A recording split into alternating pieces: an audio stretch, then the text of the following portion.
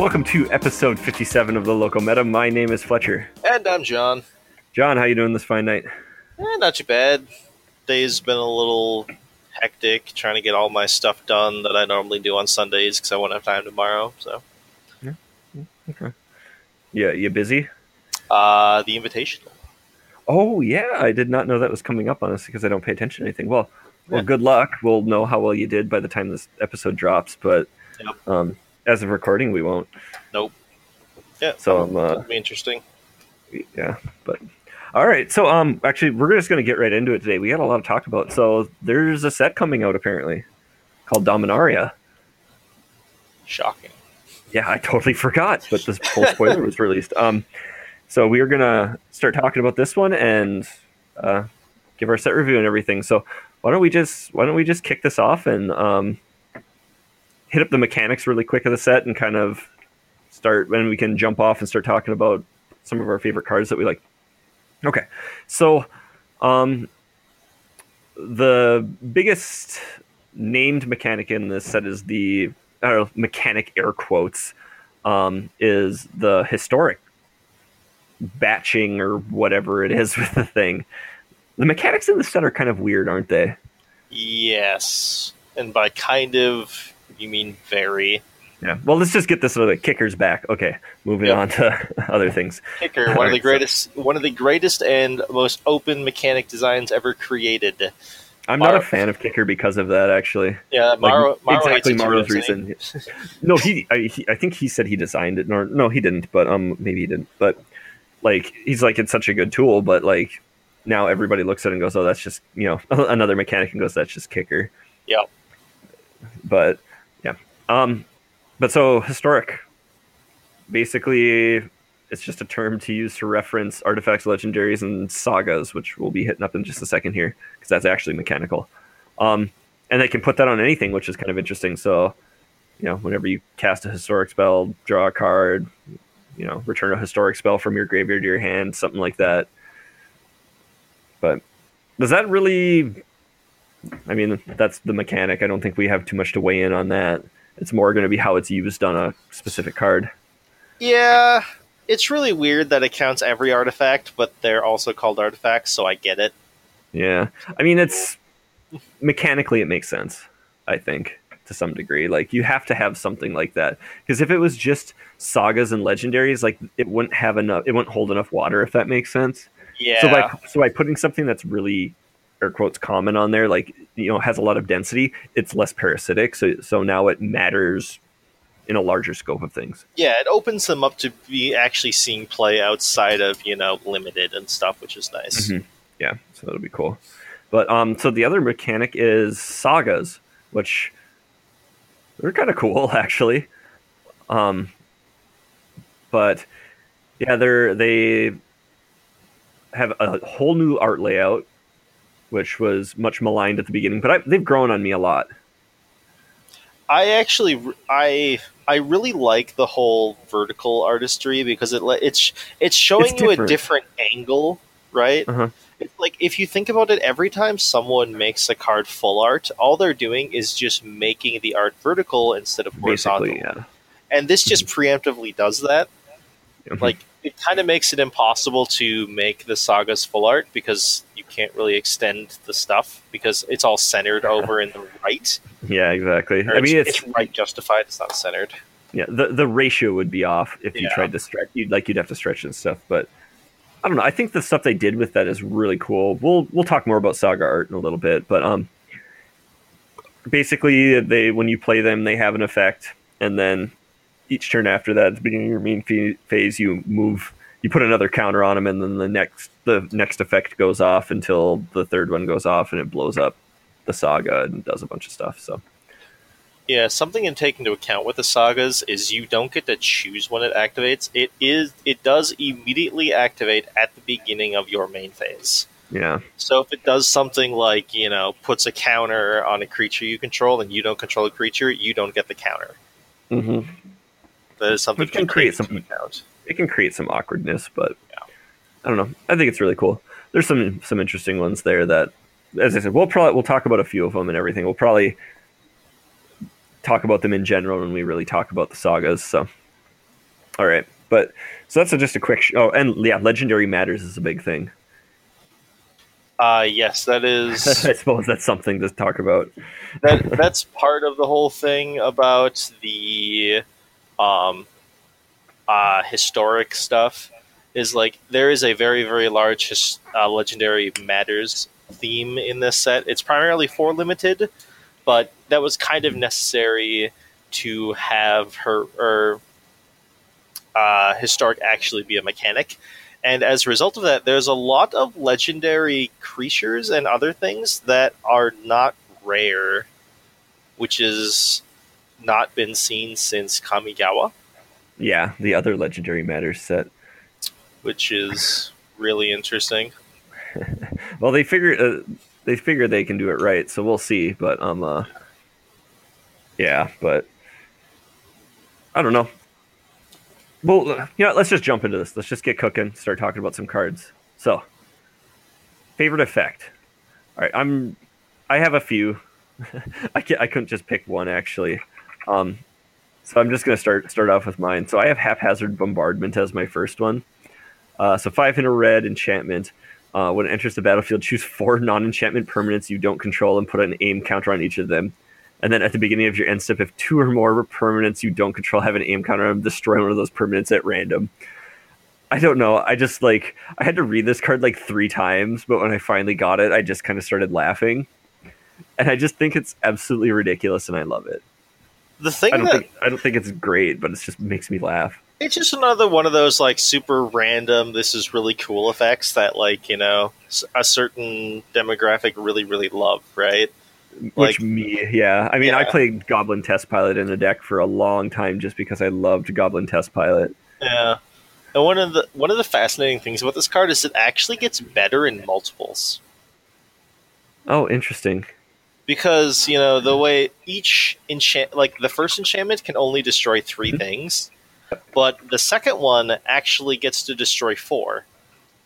Because it takes into account the aim counter that you already left on another permanent. So completely. I mean, it's rare. What are the odds of you having multiple of them? But it's still something. Also, a 6-drop enchantment. Yeah, it's something to think about. That's kind of entertaining. Yeah. Okay. I'm disappointed that there's no goblins in the art. Yeah, I know. We'll just assume that the goblins are flinging things. Probably. I mean, right? So the next one I have is Merfolk Trickster.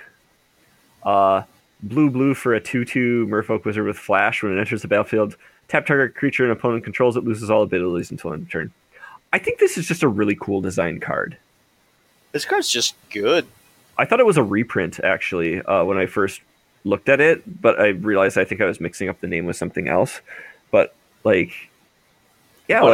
card's just good, but, that effect, I like that effect. That's a really cool effect to just staple on a creature. Yeah, the fact that it has Flash is really nice. Mm-hmm. When I first read this, I was, hemming and hawing, is this even close to replaceable for Harbinger of the Tides, or can it be, more Harbinger of the Tides? And I'm not sure. But it's close. This card has potential. Yeah. Yeah, this is legit. There is a Merfolk deck in Standard. It's not tier 1 or anything, but I think that if you're not playing this card in that deck, you're doing it wrong. Probably. Because loses all abilities is really, really good against something like a Scarab God. Yeah. I mean, that card doesn't see any play, though, so it doesn't matter, not right? At all. No, none. That card's dirty and makes me feel good. But so yeah, I just want to shout out that card because that card just seems so cool. I don't know, it just really got me.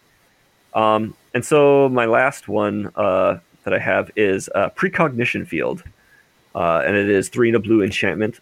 You may look at the top card of your library.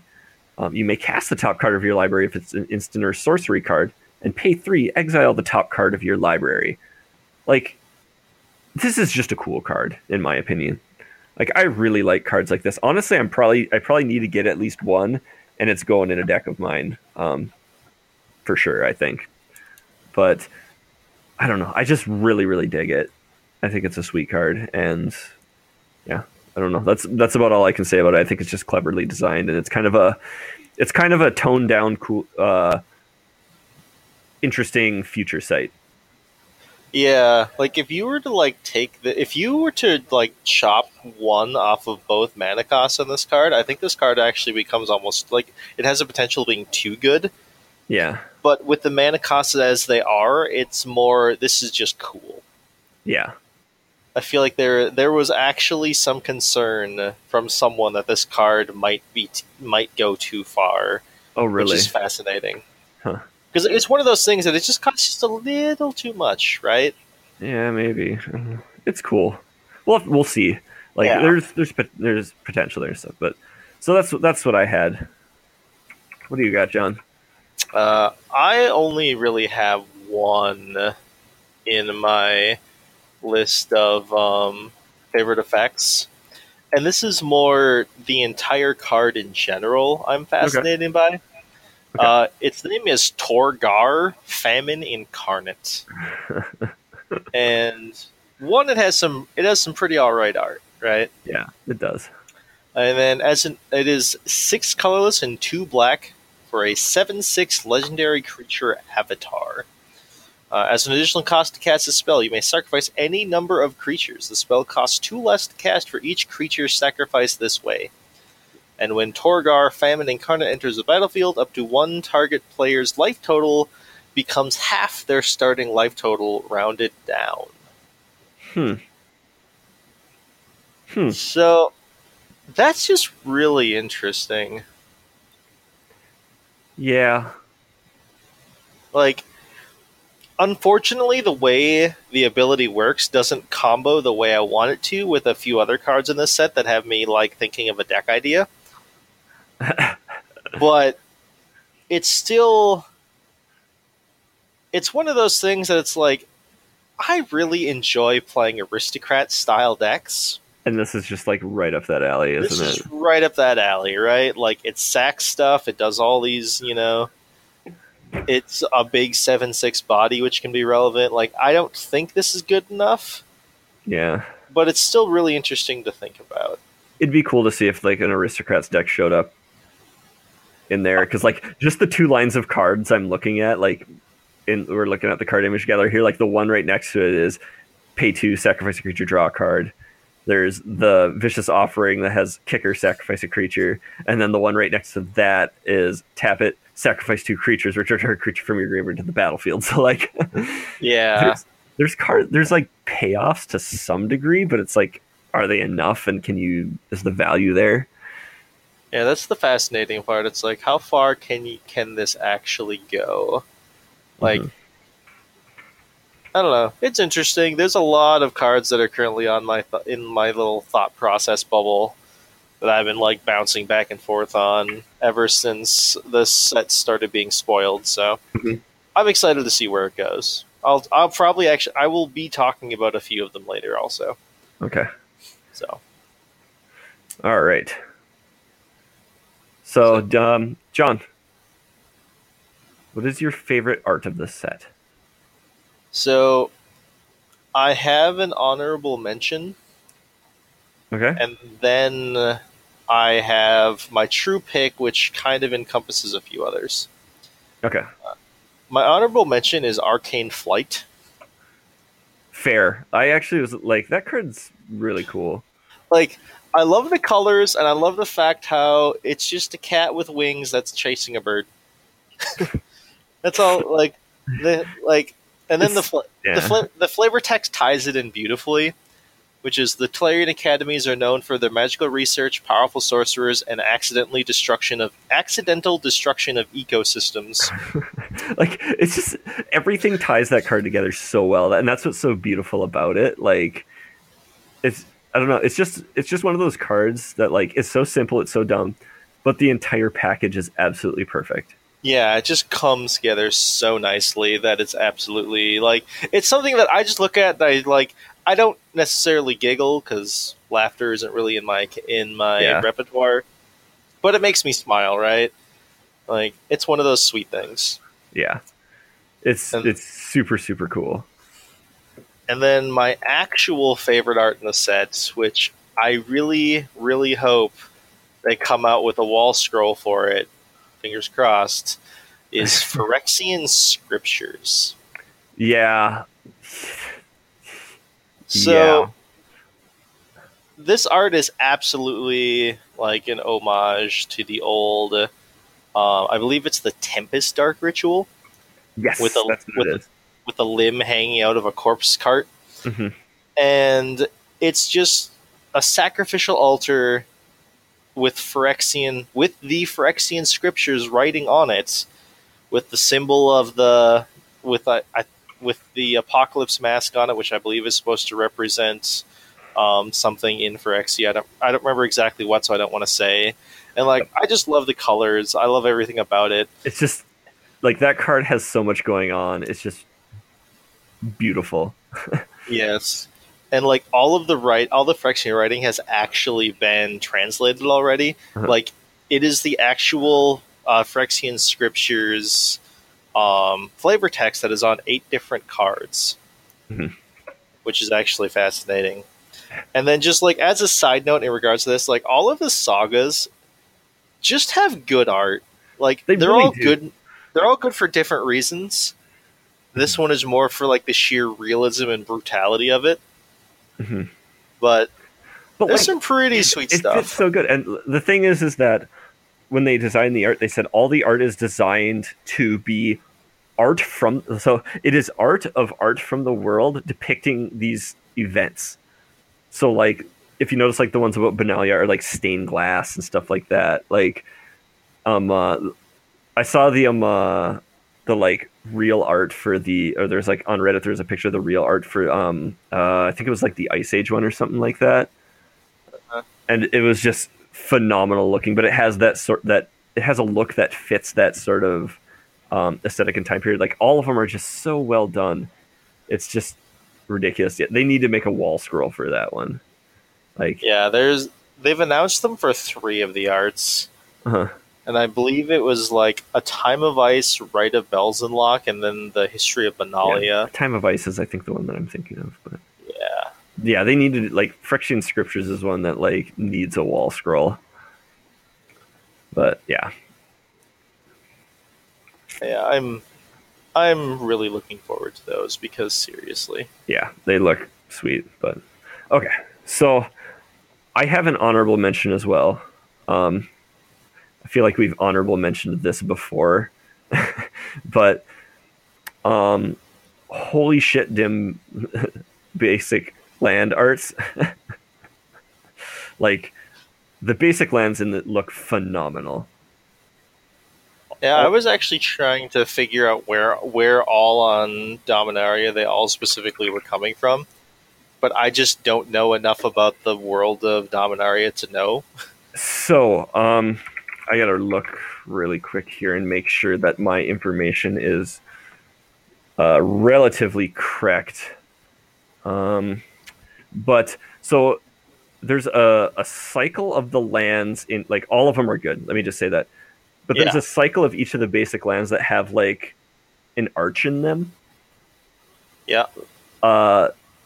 So from what I understand is that I believe those who did those Mark Poole, I think is who it was.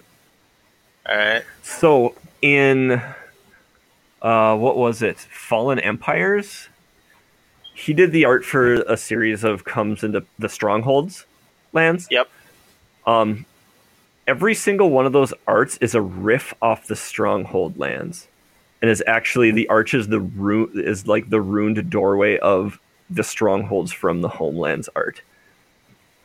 Oh, that's fascinating. Like how fucking hardcore is that, right? So yeah, they had him do a series of the arts based on that from the art he did for Fallen Empires, 20 years ago. Like I saw that and I'm like, that is cool as hell. Like, That's taking things seriously. dude, there's a lot of things in this set that they have taken 1,000,000% seriously in regards to art, like Easter eggs and stuff like that. Like they have gone nanners with it. It's it's crazy. But so well, all the basic art land arts are super cool. That just deserves in my opinion, that one just deserves a specific honorable mention because, like, thumbs up to everybody involved with that. But okay, so my real favorite art, and this is kind of a weird one, is syncopate. So Yeah. like this, I don't think this is an art I would normally like, but for some reason when I look at it, it just strikes me every time. It just like all right, I think we need to stop and say something here too about the art in this set. Like, you talked about how good all the saga art is. Like, basically every card in the set has good to awesome art. Like, Yes. the art in this set is freaking phenomenal. Like, it blows me away. Like, and it was really hard picking out favorite art because all of it was so dang good. Actually, we had a lot of trouble. I had a lot of trouble picking out some things because everything is so dang good, in my opinion. Like, I'm really excited for this set, honestly. But Syncopate just has this sort of, and they did this with a lot of the arts. It's a callback to like that style of art that I really like from Mirage. Like, it's sort of, it has that, it's not really that stylized look that there is now, but it's that realistic look, but it's sort of just off enough to not be realistic, but it doesn't look like the normal art they do, if that makes sense. Like, it's so hard for me to put into words. Like, I'm not an art person, really, but I think maybe that's why I just latch onto it so much, is because it reminds me of that Mirage era of art, some of the really good art from Mirage. Which is fitting, seeing as how Teferi is from there. Yes, exactly, right? Like, also, I just love the counterspell style art of it. Like, it's another one of those cards that I feel like the flavor text brings the effect together with the art and everything. Like, it all just kind of melds, like, it's, I don't know. Plus Syncopate is just one of the cleverest card names ever made. So, where does the name come from? So, it's actually, so if Syncopate is actually a combination of two counterspell effects, Power Sync and Dissipate. Syncopate. Huh. It actually means something too, I think, but I heard, I don't remember where, I think Rosewater explained it once, that he was like super proud of how that card got named because it even if it wasn't intentional, it combined the effects of Dissipate and Power Sync. Yeah, I never even thought about that. That's actually kind of sweet. That's pretty clever, isn't it? But also, I think it's a sweet counterspell. But yeah. So there's. Yeah, I actually really like the Syncopate art also, but I actually more like it just because it's very washed out. Like, yep. It is noticeably not vibrant, which a lot of the cards in this set are, and it stands out for that reason alone. Yeah, it does. It's, I don't know. If you look at a lot of the art in the set, like, even a lot of, so the majority of the art, well, all the art follows the modern standards of art. Like, it has to be good enough. But if you look at, like, Merfolk Trickster, like, that card, while it follows the modern standard of art, the way it was, the way the art looks gives you a feeling of that art style from, like, Onslaught, doesn't it? Yeah, it is very evocative of the old school art style, while still being clear, like the modern. And there's tons of cards that do that in this set, and that's what's so insane about it. Is there's a number of cards. Weight of Memory is another one I looked at. It has a very modern art style, but it actually looks like the arts. But it gives me a feeling of art from like Urza's Saga block. Yeah, it looks old. It doesn't it? Like, but it definitely has a modern sensibility to it. Like, there's tons of cards that do that, and I think that's super impressive that they were able to do it. And I think probably the reason I latched on to Syncopate so hard is because it has that art from Mirage, which I love the new art style that Magic's doing. I don't think they should go back, but Mirage had the best art, the best combined art direction of any set in Magic. Period. Mirage block. Fabulous basic lands. That entire block's art was phenomenal. It was better than any period in Magic's history. Like museum quality art in that stuff. Like it was just great. But I don't think they should ever go back to that. Like I think they should stay with their art direction for other reasons. But the fact that the fact that in this set they're like, we're going to keep our quality standards, but we can still give nods to the old styles of art. I mean, even the sagas do that in a lot of cases, you know, by being art of art. Yeah. So, all right, there's my long-winded rant on that one, I guess. But okay. Nothing wrong with long-winded rants. Yep. Okay, so card you want to draft the most. I'm just going to get mine out of the way because this is just the lowest hanging fruit in the world. And all I want to do is have every divination that comes in front of me in my deck.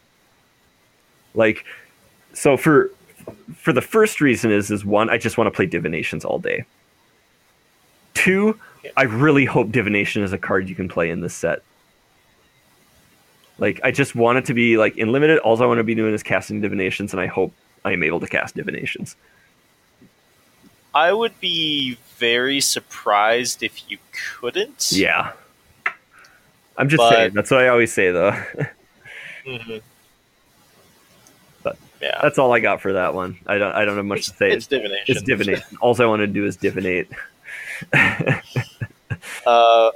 Mine is also kind of a cop-out, but it's worth mentioning that Verdant Force is just a freakishly powerful card in Limited. Yeah, that card, yeah. Right. Like, it is. Yeah. So it is a 7/7 for 8 mana. So it's expensive, difficult to cast. Yep. At the beginning of each upkeep, create a 1/1 green sapling creature token. Some people might recognize that as being very similar to the text on Old Growth Dryad. Is that what it was called? No, what's it called? It's not Old Growth Dryad. It's Tender Shoot Dryad. Tender Shoot Dryad. Yep. The exact same ability, except Tender Shoot Dryad just gets out of hand easier. But this is the OG, right? Yeah. And this thing has a body on it that by itself is difficult to deal with. Mm-hmm. That's one of the saving graces is that Tender Shoot Dryad is a 2/2, and you can you can just craving it or something. Yeah, and this card is just massive by any metric, and it creates an infinite army of Saprolings. Like, this card is just good. You should never pass it. You should, if this is in your opening pack, you take it, you commit yourself to green, and you find a way to cast it at a reasonable time. And you win the game. Yeah. Like, it is one of those cards that just can win the game for you. Yeah. Like, very easily. Very easily, yeah. Okay. I mean, do we have anything more we want to say about the cards we want to draft? Honestly, I just want to draft this goddamn set. Like, I am so pumped for this. Have I said that? I'm excited for this set. I am really excited for this set. Yeah. Okay. Like, I'm really intrigued by it to see how the limited format works. Yeah, that'll be interesting. So, but I feel as if it's going to be fun. Yeah. I get a very big core set vibe out of it. All I want to do is play core sets too. Yeah, and I'm not disrespecting it by saying that. Like, I think that's a good thing. Yeah, I love playing AB Magic, and if I can just do that, like, that's what I want to do. If I can just put a bunch of good cards in my deck and have a little bit of synergy with, like, Historic or whatever and stuff like that, I'm just pumped. Let's do it. Yeah. But, all right.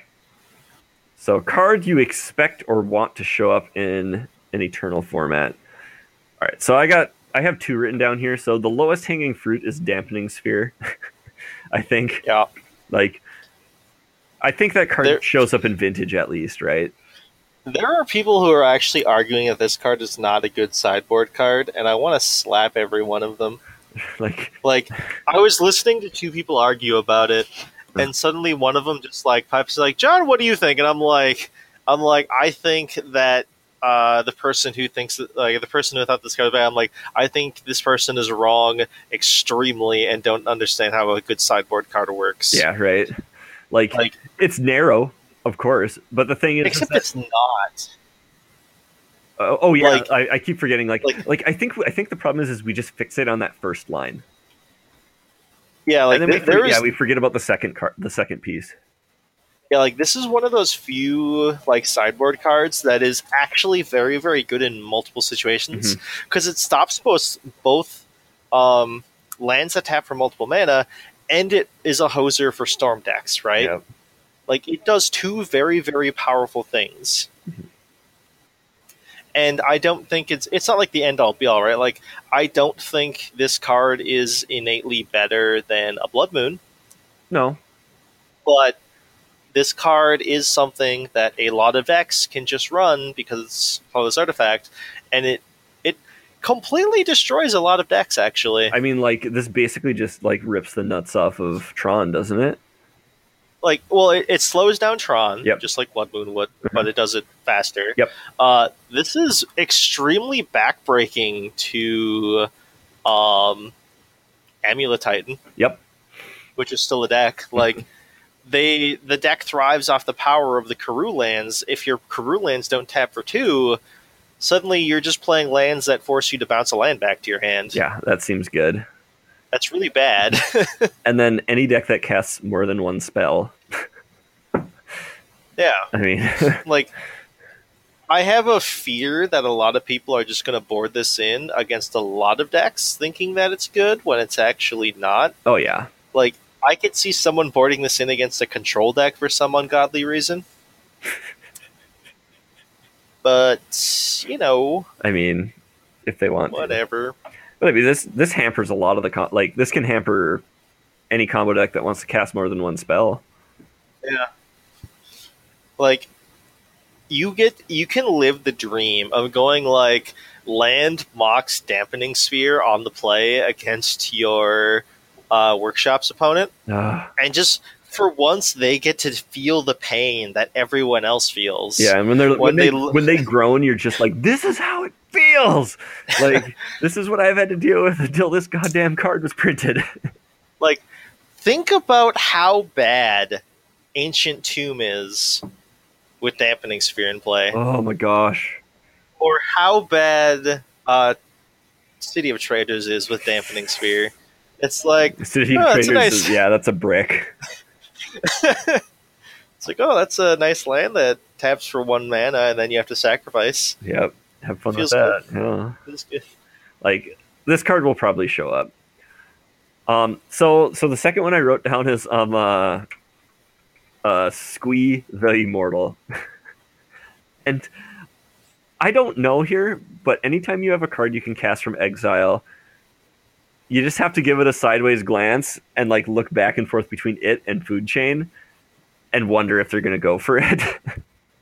So I was thinking about that in regards to Squee, and I unfortunately do not think that he makes the cut. I mean, probably not. If Eternal Scourge didn't exist, this would probably see play, but Eternal Scourge is just a better version of Squee. That's really all it comes down to. So Squee has one thing that it can do that I know isn't super relevant, but is kind of relevant, is that it can be cast from your graveyard. Yeah, and that's not like, oh, +1 to this card. That's like plus 0.1 to this card.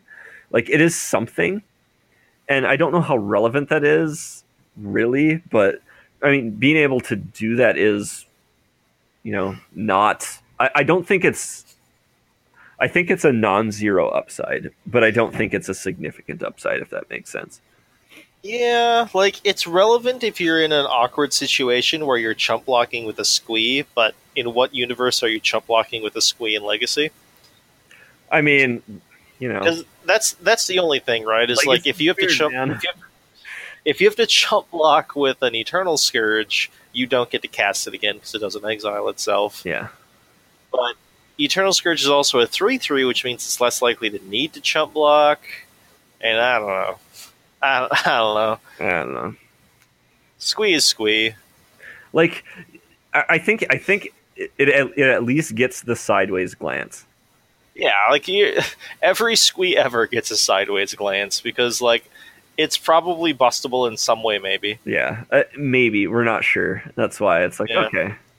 But it's squee. yeah. Okay, what do you got? Mine is a card that the first time I saw it, I don't remember exactly what I said. Something but nice. I remember that. It was something involving, like, what the shit are you doing, Wizards? Yeah, you were like, I think you were actually mad. Yeah. I've calmed down a little bit since seeing this card, but I still think this card is kind of unreasonable. Yeah. And that is Shalai, Voice of Plenty. You hate cards like this. So, I hate hexproof with a fiery passion. And Shalai gives you planeswalkers you control and other creatures you control hexproof. Shalai is 3 colorless and a white for a 3/4 flying legendary creature angel. Why did they have to make it a 3/4? Sorry. Okay, continue. Sorry. Why did they have to make it a 3/4? This is like the Deathrite Shaman thing all over again. Why is it a 1/2? Yeah. Why not a 1/1? Why is this not a 1? Why is this not a 3/3? Why does this survive Lightning Bolt? Like, that's the problem too. Is it's like if it died to Lightning Bolt, it would be fine to less than fine. Like, but like the fact that it can survive a Lightning Strike or a Lightning Bolt is just like, really, like, we're gonna do this. And then if you really, really need it, you can spend 4 colorless and 2 green to put a +1 counter on each creature you control also. So you have a built-in Gavany Township on your 3/4 flying Angel Beatstick. God damn it. God damn it. Because sure. Just sure. Why not? I don't know what I'm cutting for it, but this card's going in Kiki. All I know is that this dies to Choop. It does. But I'm thinking of Modern. Yeah, I'm thinking of Arena. Because that's the only thing I play. You know, priorities. Right. Like, I kind of agree with you, though. And it feels... So usually I'm pretty okay with, like, the nuance of things and stuff like that. Like, people will be like, oh, Wizards, you did this, but then you did this thing. And I think they're the same, so, you know... Why the heck did you do that? And I can look at that usually and go, well, they're not the same situation if you look at them. But I look at this and I look at them cutting back on the like full hexproof and like going to like the hexproof rum or whatever more so. And I'm like, really, guys? Really? It's like, we don't like hexproof. Hexproof is not interactive. By the way, let's give everything in the world hexproof. Yeah. Let's see why. At least it's legendary, so... Yeah, you can't have 2 protecting each other. God damn. God damn it. God damn it. Alright. Okay. So, bomb or bust card. So this is a card that we think will either be just, like, super, super great or absolutely unplayable, but it's just impossible to tell at this point. And we had a lot of trouble with it. Or I had a lot of trouble with this, I'll say. So... I'll just get mine out of the way here really quick. Because reasons. Okay, so the card I picked was Final Parting, which is 3 black for a sorcery. Search your library for 2 cards, put one into your hand, and the other into your graveyard, then shuffle your library. So first off, I just think this is a really cool design. Like, this is a really sweet card design, in my opinion. Second, I think the way we were talking, like, I kept asking him, like, I'm like, is this card even good? Because I don't think it is. But the thing you kind of said is, like, if there is a Reanimator deck that wants to be doing something like this, it could be a good card. Yeah. Like, this it card's gets probably both like your an pieces. auto 4 of. Yeah, it gets both of your pieces for 5 mana, which, okay, it's 5 mana, but, like, I could think of doing worse things, you know. Like, just being like, okay, here's my target, here's my spell I'm going to use to reanimate it is kind of worthwhile. I mean, what needs to be said, though, is one, can you be casting a 5-mana spell and doing nothing else and then doing something the next turn in this format? Two, can you, or is there a deck that even that can do something like this or wants to do something like this? That's the thing. Yep. I mean, those are the questions, so. But all we need is like a good reanimation spell, basically, right? Like, we already have a reanimation style deck in the format in God Pharaoh's Gift. Mm-hmm. So there have been Esper variants of that deck, and it wouldn't be that insane if you play a deck that can resist dying to go turn 5 this, bin a God Pharaoh's Gift, get a refurbish for my hand, and next turn you're set up, right? Yeah. But the question is, can the deck support it or not? That's the question is too. Is it's like, because this card for the most part, it's like next turn I'm set, but I am time walking myself almost to do that. Like, yeah, like you're 5 taking mana the whole is a turn lot. off. Yeah, But I don't know. So we shall see. it'll be interesting. Yep, it will. All right, John, what do you got? Once again, I have a couple cards to talk about in this category. Mm-hmm. The first one is one that I personally want to use. This plays into my whole aristocrat strategy. And that is Song of Freyles, which is one of the sagas, actually. So it's an enchantment at uncommon for colors and a green. At its first effect happens twice. Yeah, so chapters 1 and 2 are. Yeah. Until your next turn, creatures you control gain tap, add 1 mana of any color to your mana pool. 1 mana of any color. Yep. Sorry. They got rid of all references to the mana pool. Oh, yeah. Lots of I'm still used to saying that. Yeah. So add 1 mana of any color. That is basically Cryptolith Rites. Yep. Mm-hmm. Which is really powerful, and it did lead to the last iteration of Aristocrats that I played at the last time. It was actually not terrible. Mm-hmm. And then the third and final chapter put a +1/+1 counter on each creature you control. Those creatures gain Vigilance, Trample, and Indestructible until end of turn. Now that is a haymaker. That'll punch some people in the nuts. So, if there is an Aristocrat-style deck, I think this card is going in it. The question is there Aristocrat-style deck? Isn't that always the question? I mean, we have that, like, if you look around, it looks like there's some pieces for it, but the question is like, will the whole thing come together? Yeah, which I'm gonna do my damnedest to try and make it happen. We'll test it on Arena too. Yeah. But yeah, I don't know. It's one of those things. It's like, until you see a certain card, we'll just have to hope that the next core set they reprint Nantuko Husk or something dumb. We already have Nantuko Husk. Oh, we do? It's called Yahenni. Oh, okay. All right. But, all right. The next one that I think is worth mentioning is called Steel Leaf Champion, which I personally find this card to be insanely boring. It is insanely boring. But people are talking about it. For the low cost of green, which is an insane mana cost for anyone who doesn't realize that, you get a 5/4 that can't be blocked by creatures with power 2 or less. That's some insane stats. Yeah. Like, damn. This card might be pushed too much. Really? We're gonna talk about something else that got reprinted that might push this card over the edge. Okay. But this card is unreasonable. Okay. Actually, I'm just gonna steal it from you. They reprinted Llanowar Elves. Oh, okay. Yes, Llanowar Elves. All right. Yeah. Which means this card can be cast on turn 2. Mm-hmm. And unlike Ronus's Last Stand, this doesn't time walk you for the next turn also. This is just a 5/4 with evasion. I mean, that's turn 2, slam this on the table and look at your opponent. and be like, Yeah. do you have an answer for this? And the answers in the format don't really match up well against it.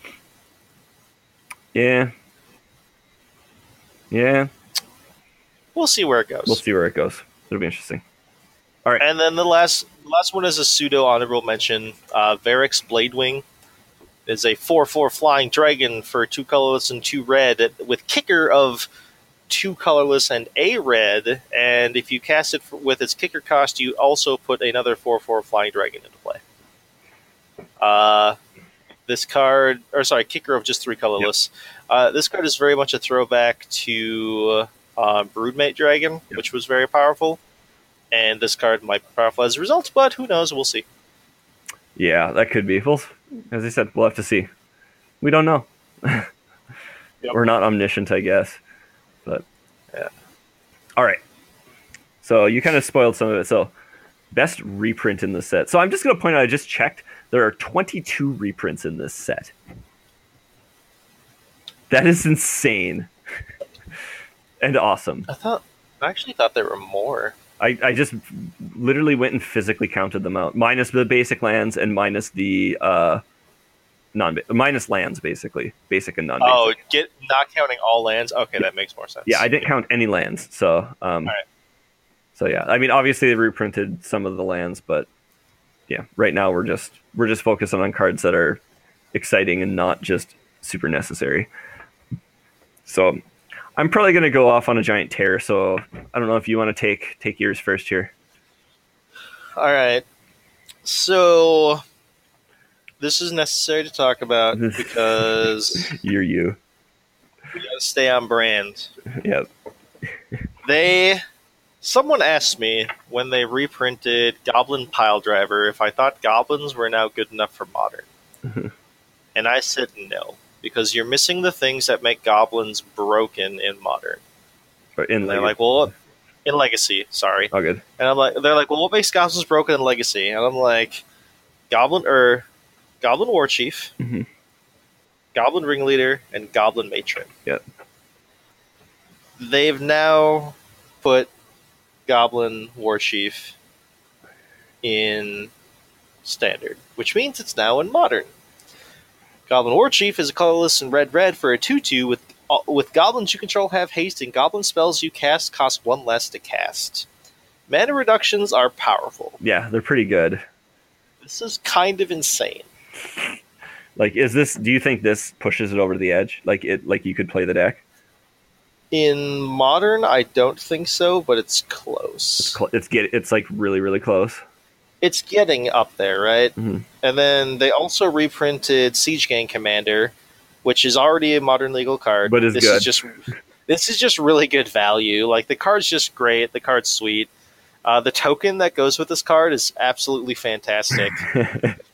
Yeah, it is. And then they're also printing Skirk Prospector, mm-hmm. which is a 1/1 for 1 red, which sacrifice a goblin, add red to your mana pool, which allows goblins to get around mana stuff. I don't think this pushes it over the edge in Modern, but I do think that these cards, they might make a goblin deck viable in Standard. We will see. It'll be interesting to see. Like, I hope so for your sake. Yeah, I'm not holding my breath, but I'm keeping my eyes out for available options. Mm-hmm. And then I also wanted to mention the reprinting of Gilded Lotus. That card's sweet. Which is a Commander and Cube All-Star, which has been slowly climbing in price, and it's just a really cool card. Yep. Thorn Elemental I wanted to talk about, because this was the first rare I ever owned. I was going to say, I'm pretty sure that's just a special card to you in general. Yeah, like, so many people, like, their first thing was, like, buying the 7th edition starter set, mm-hmm. and it came with a foil Thorn Elemental. So Thorn Elemental just has a special spot in my heart, and I will never forget Thorn Elemental being a Magic card. Yep. Also, the rarity shift down to uncommon makes sense. I guess. Yeah, it makes sense. Okay. Sorry, I lost you there for a second. Was all. The rarity shift down to uncommon makes sense. Okay. Yeah. It's sure. Sure. And then another card that I just really like I've never played it in a deck ever, but I love the effect, is Gaia's Blessing. I've seen that every time, and I keep looking at the card. I'm like, gosh, I want to play this in a deck, but I don't know of a deck I would play it in ever. That's kind of where I am. Like, it's always like the one of the last cards I cut from a deck. Yeah, and you're like, but it's colorless and a green for a sorcery. Target player shuffles up to 3 target cards from their graveyard into their library. Draw a card. When Gaia's Blessing is put into your graveyard from your library, shuffle your graveyard into your library. That's a cool card.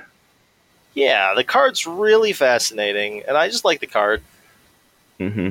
I'm sad that it doesn't always shuffle itself back in, so you can only get an advantage off it once, but whatever. I mean, whatever. 2 of them goes infinite. Well, 3 of them goes infinite. Okay. 2 of them you still deck yourself. Okay. Worth noting. Okay. That's good. All right. So you ready to get down and dirty here? Yeah. Okay. So I'm not going to go in the order I have them listed on my notes here, but so you said Lana Elves is getting reprinted. That's notable. Yep. That is extremely notable because 1-mana mana dorks are broken. They're very good. Icy Manipulator is getting reprinted. That card is sweet. I'm super pumped for it. With great new art, because all the other previous arts for Icy Manipulator sucked. I have to say, John, that is a fact. And we will actually get into some of that shortly here.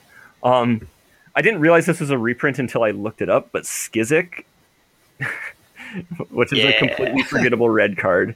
And I'm super pumped about that because I love it when they reprint old cards like that. Love the new Fire Elemental reprint. Love Juggernaut being in the set because Juggernaut BH. Aether Glider from Alliances getting a reprint. Yeah. I did not know that. Still happy. Rescue got a reprint. Yeah, I'm hitting a lot. Syncopate was a reprint, obviously. Okay, so these are my meaty ones now. The first card I saw that I was excited that it was a reprint, and I actually had to double check because I thought I read it and I'm like, oh, this has to be a reprint. Is Tragic Poet, and totally forgettable card, but 1 white for a 1/1 creature human, taps, sacrifice Tragic Poet, return target enchantment card from your graveyard to your hand. But I remember looking through the set and I saw that card. I'm like, that has to be a reprint. Like I felt I had seen it from somewhere. It was from Urza's Saga. Yeah. That flavor text is also really good. This new one. Yeah, the new one. Everything about this new one is phenomenal. Like the art is great, the flavor text is great. Like I love it. I'm super happy this card got a reprint because I think it's just. I like peaceful cards in Magic sometimes. Like, and this is one of those cards that it's not like they're not like a warrior or a cleric. Like it's literally creature human. Like that's all. There is no other type on it. Yep. It's just a dude. And I really like the feeling of this card. It just makes it feel like a person in the world. You know, it's really it's just a card that feels good when I read it. So then the next card that I stumbled across that I'm like, this is a reprint I'm pretty sure of also was Sage of Latnam, which is from Antiquities. And so reprints from Alliance, from Antiquities, from Alpha. Like I am so pumped about all the reprints like this. But so Sage of Latnam has to be like one of the records for condensing the original text down to modern templating. Like if you read the original text on it, it's absolutely absurd. But basically the card is sorry, I just got to get back there. It's 1 and a blue for a 1/2. Tap, sacrifice an artifact, draw a card. And, simple. Yep. And the text on the original card is like 4 or 5 lines long, I think. 6 lines. 6 lines long. Yes. So, technology has changed a little bit, but they did a phenomenal job of. Like that's another one of those cards that like when you look at both of the arts, you're like. You can feel how it connects, if that makes sense. Like even though they're not like the same at all. But like you look at them and you're like, these feel good. They feel the same way in some weird ways. But I'm super pumped about old cards. Okay, so my favorite reprint, and probably the one that I already had an argument with somebody about this one, and it was Andy. Um, but Not surprised. so Sarah Angel is reprinted in this set. So I think Sarah Angel is a phenomenal card. Like, I just love this card. I think it's positioned just about like, I think design wise, it's positioned right where it needs to be. It's hilarious that this card was like not being reprinted for a while because they're like, oh, this card's way too good for Magic. When realistically it should be an uncommon where it's at. Yep. The flavor text on this one is probably one of the better ones, if not the best. The art on this one is the best, hands down. I will fight people. Yep. Like they finally did it. They finally made Sarah Angel art that looks awesome. And I've argued with people before about how the old art is better. No, the old art was terrible. Like, yeah. I'm sorry, it's all nostalgia. The old art did not look good on almost anything. There's very, very few cards that I look at that I'm like, oh man, the art on this is great. Like, it's iconic and it's interesting, but like, I don't long for the old art days like some people do. And I think that's just like, I have no idea why. Like, people would do that. You know, I don't know. Like, whatever. But I am so happy that this card exists in the set. I think it's a great card. I love what they did with it. I am so happy about this card. That's all. I agree with all statements. All right. Good. At least I'm right. 22 reprints. Love it. I love reprints in sets. I think there should be more reprints in the average set, personally, but yeah, but you got to keep it, you can't have too many throwbacks. I get it. I love it when they do really on topic reprints that for the set. Like in Amonkhet? Well, was it?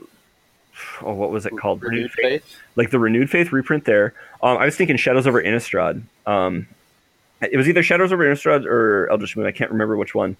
But there was that super forgettable enchantment from Mercadian Masks that got reprinted.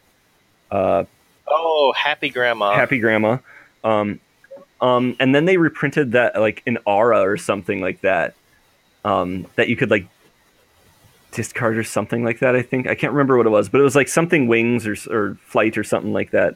It was like a blue card from like Onslaught or something like that, I think. If I'm... Spectral Wings? Spectral Wings, maybe that was it. It wasn't from Onslaught. What was the set with Madness? Was it Onslaught? I don't remember which. I gotta remember what it was. But they reprinted.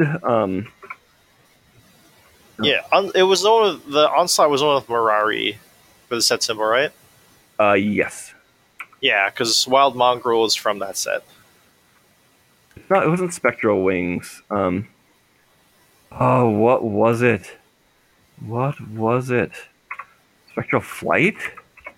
No, that's not it. That's the one. That's a different one. Either way. I keep thinking of like Phantom Wings, but that's a different one. No. Oh no, that's the one from. That's the one I'm thinking of. Phantom Wings, so it's different. But they printed a card. Phantom Wings is Kamigawa. Yeah, or actually no, it's Weatherlight. That's where I know it from. But it fit the set so perfectly. And I love it when they do that, when they can take a card out of another set and put it in that fits absolutely perfectly. And I wish they would try to find more cards. Especially, I love it when they find old cards, like freaking Aesir Glider. Like, goddamn, I love that. Like, oh man, I just want them to, like, I love it when they take, especially when they take cards from Homelands, Antiquities, Fallen Empires, and the Dark. Like, when I realized that, like, Elves of the Deep Shadow got... like I was looking back on sets that I hadn't been, like Elves of the Deep Shadow got a reprint in original Ravnica. I was like, yes! Like, I was so stoked about that because I love it when cards like that can end up in the newer sets. Fun fact about Elves of the Deep Shadow, I actually go out of my way to find various printings of the original art. Like, I have, like, the F&M promo of the original art, and I have a foreign printing of the original art, just because I love the original art. There's an F&M promo of Elves of the Deep Shadow? Yeah, it's foil. It's sweet. Like, of the original art?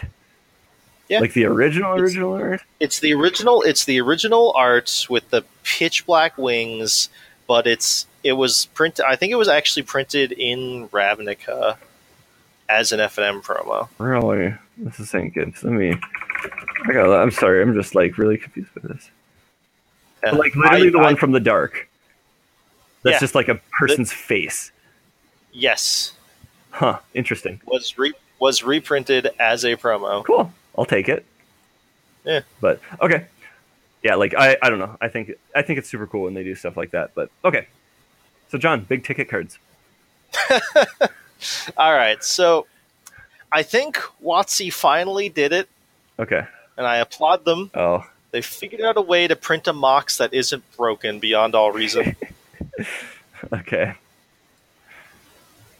And the trick is to make it so it doesn't actually do anything until you already have a powerful card in play.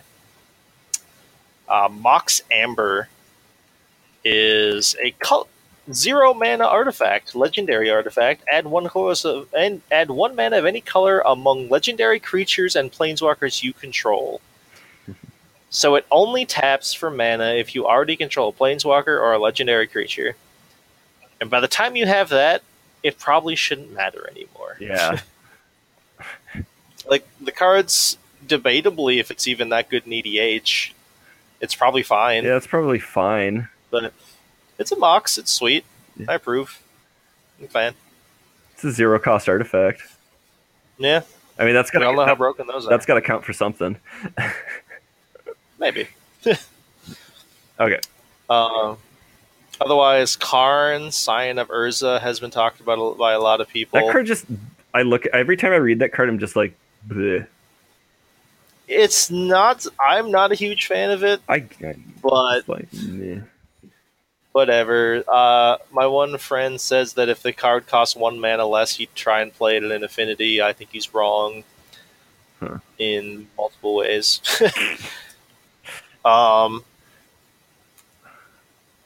It's basically, you'd only be doing it for the ultimate at that point. I suppose.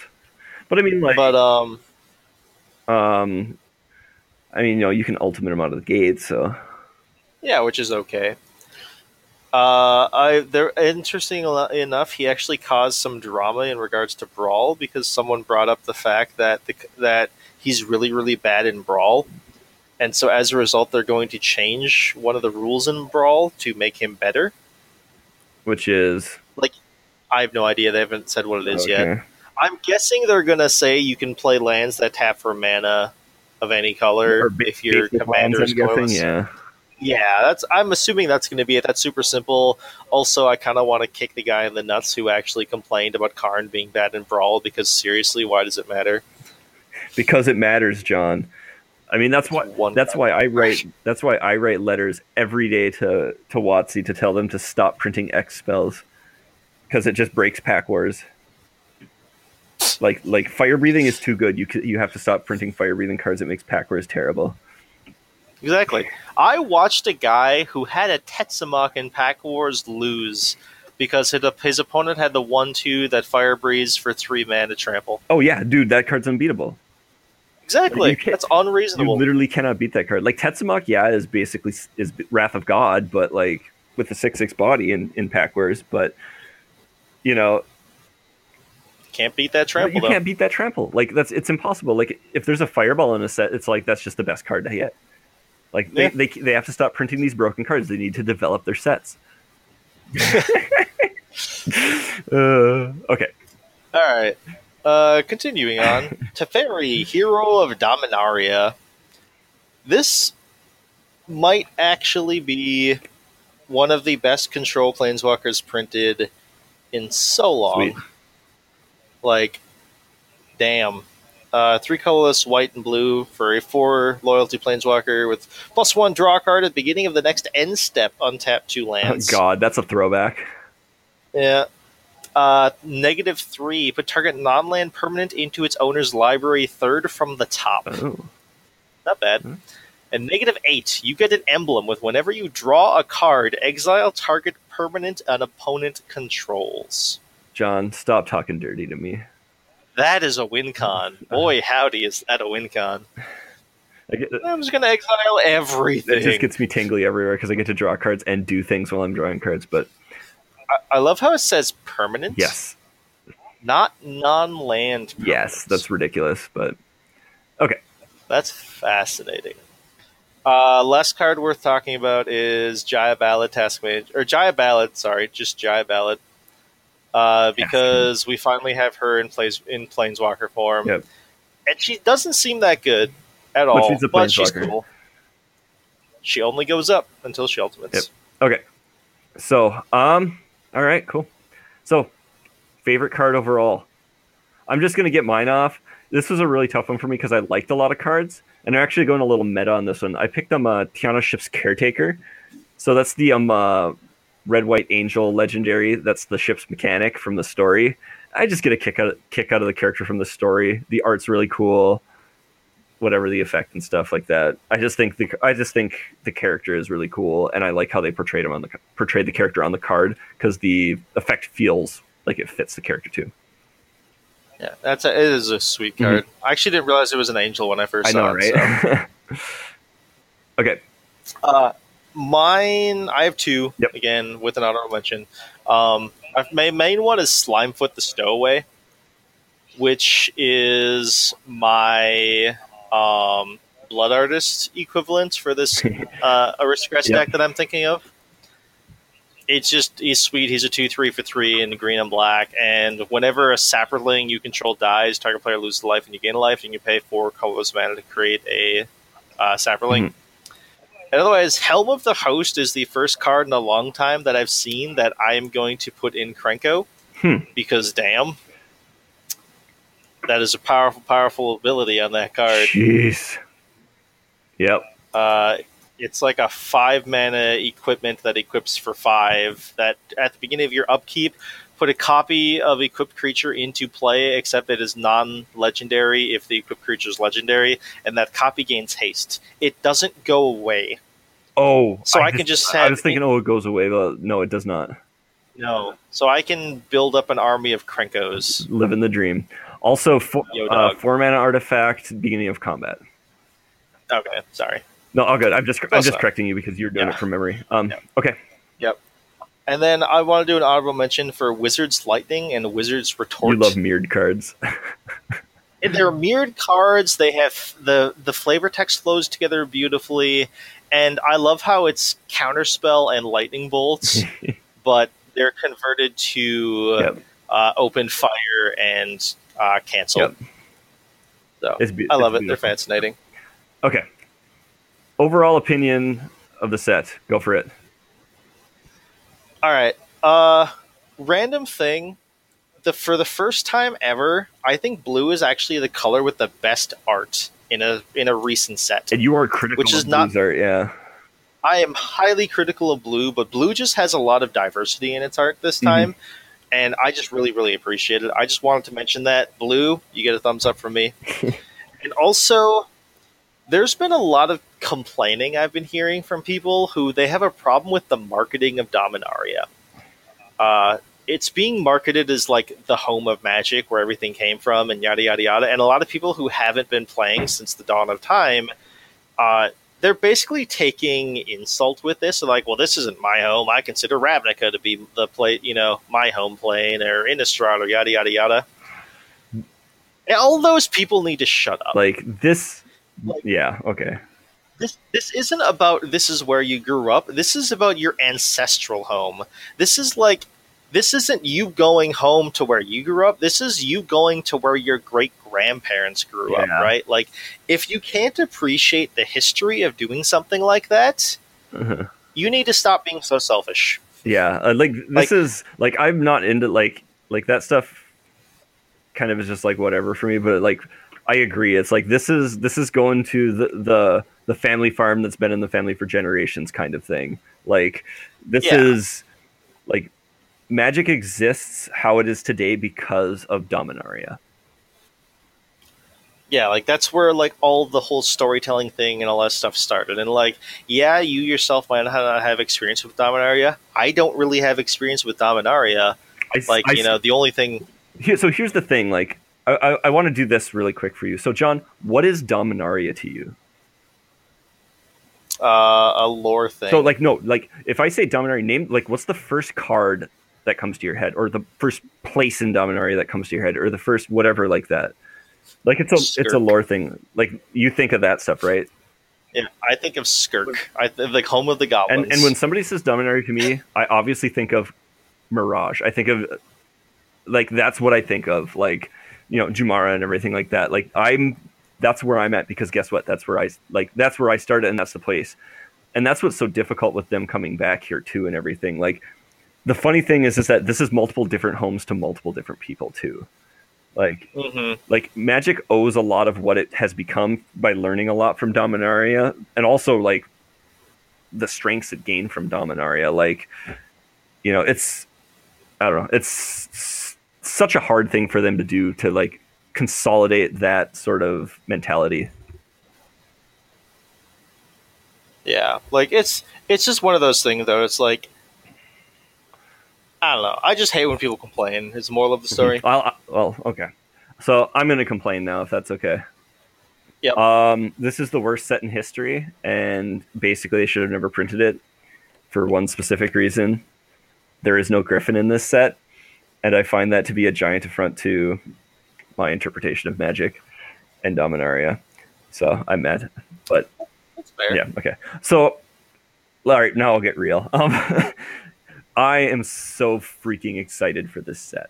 Like, I really like the history theme of it, and I think they made the correct decision. When they're like, how do we figure out what Dominaria is? It's been basically blown to bits like 30,000 times. We jumped into different continents that are completely different. Well, the thing that ties it all together is its shared history, and I think that's a powerful thing. Like, being able to come into this set and have enough new things, but enough things that call back to things that we, people who have been playing a long time appreciate, or have heard about appreciate, and things like that. Like, like all these super awesome reprints, honestly, like the vast majority of them are super, super, super cool. The like callbacks in art, the callbacks in art style and flavor text. I think somebody said that every set that has taken place on Dominaria has its name mentioned in the flavor text or name of a card. Yep. And which is interesting that I'm sure they went another way to do that. But like, tons of characters get callbacks, and I like that they're not that they're using the past to move forward, if that makes sense, instead of just trying to dwell on the past. Yeah, like they're having all these little throwbacks to like things that have happened, and like like little bits of history, but that's more of just to like get people acclimated to the history. Mm-hmm. It's not dominating the set by any means, right? Yep. Like, even everything about the Magic story, there's a lot of throwbacks to the old crew of the Weatherlight. Mm-hmm. But that's because they're building a new crew of the Weatherlight. Yeah, and they're moving forward that. Like, basically, you don't have to know everything about the old Weatherlight saga. Like, you just have to know, oh, Gerard was important, and these people like him. Oh, Jorah was an important individual. Yeah, like, you just have to know bits about, like, and they give you that in the story. They're like, here's the TLDR. That's all you need to know. Let's go forward. Like, and you can figure out, like, you don't even need to know some of that stuff. It's, I don't know. It's super, super cool. I don't know. I am very excited for this set.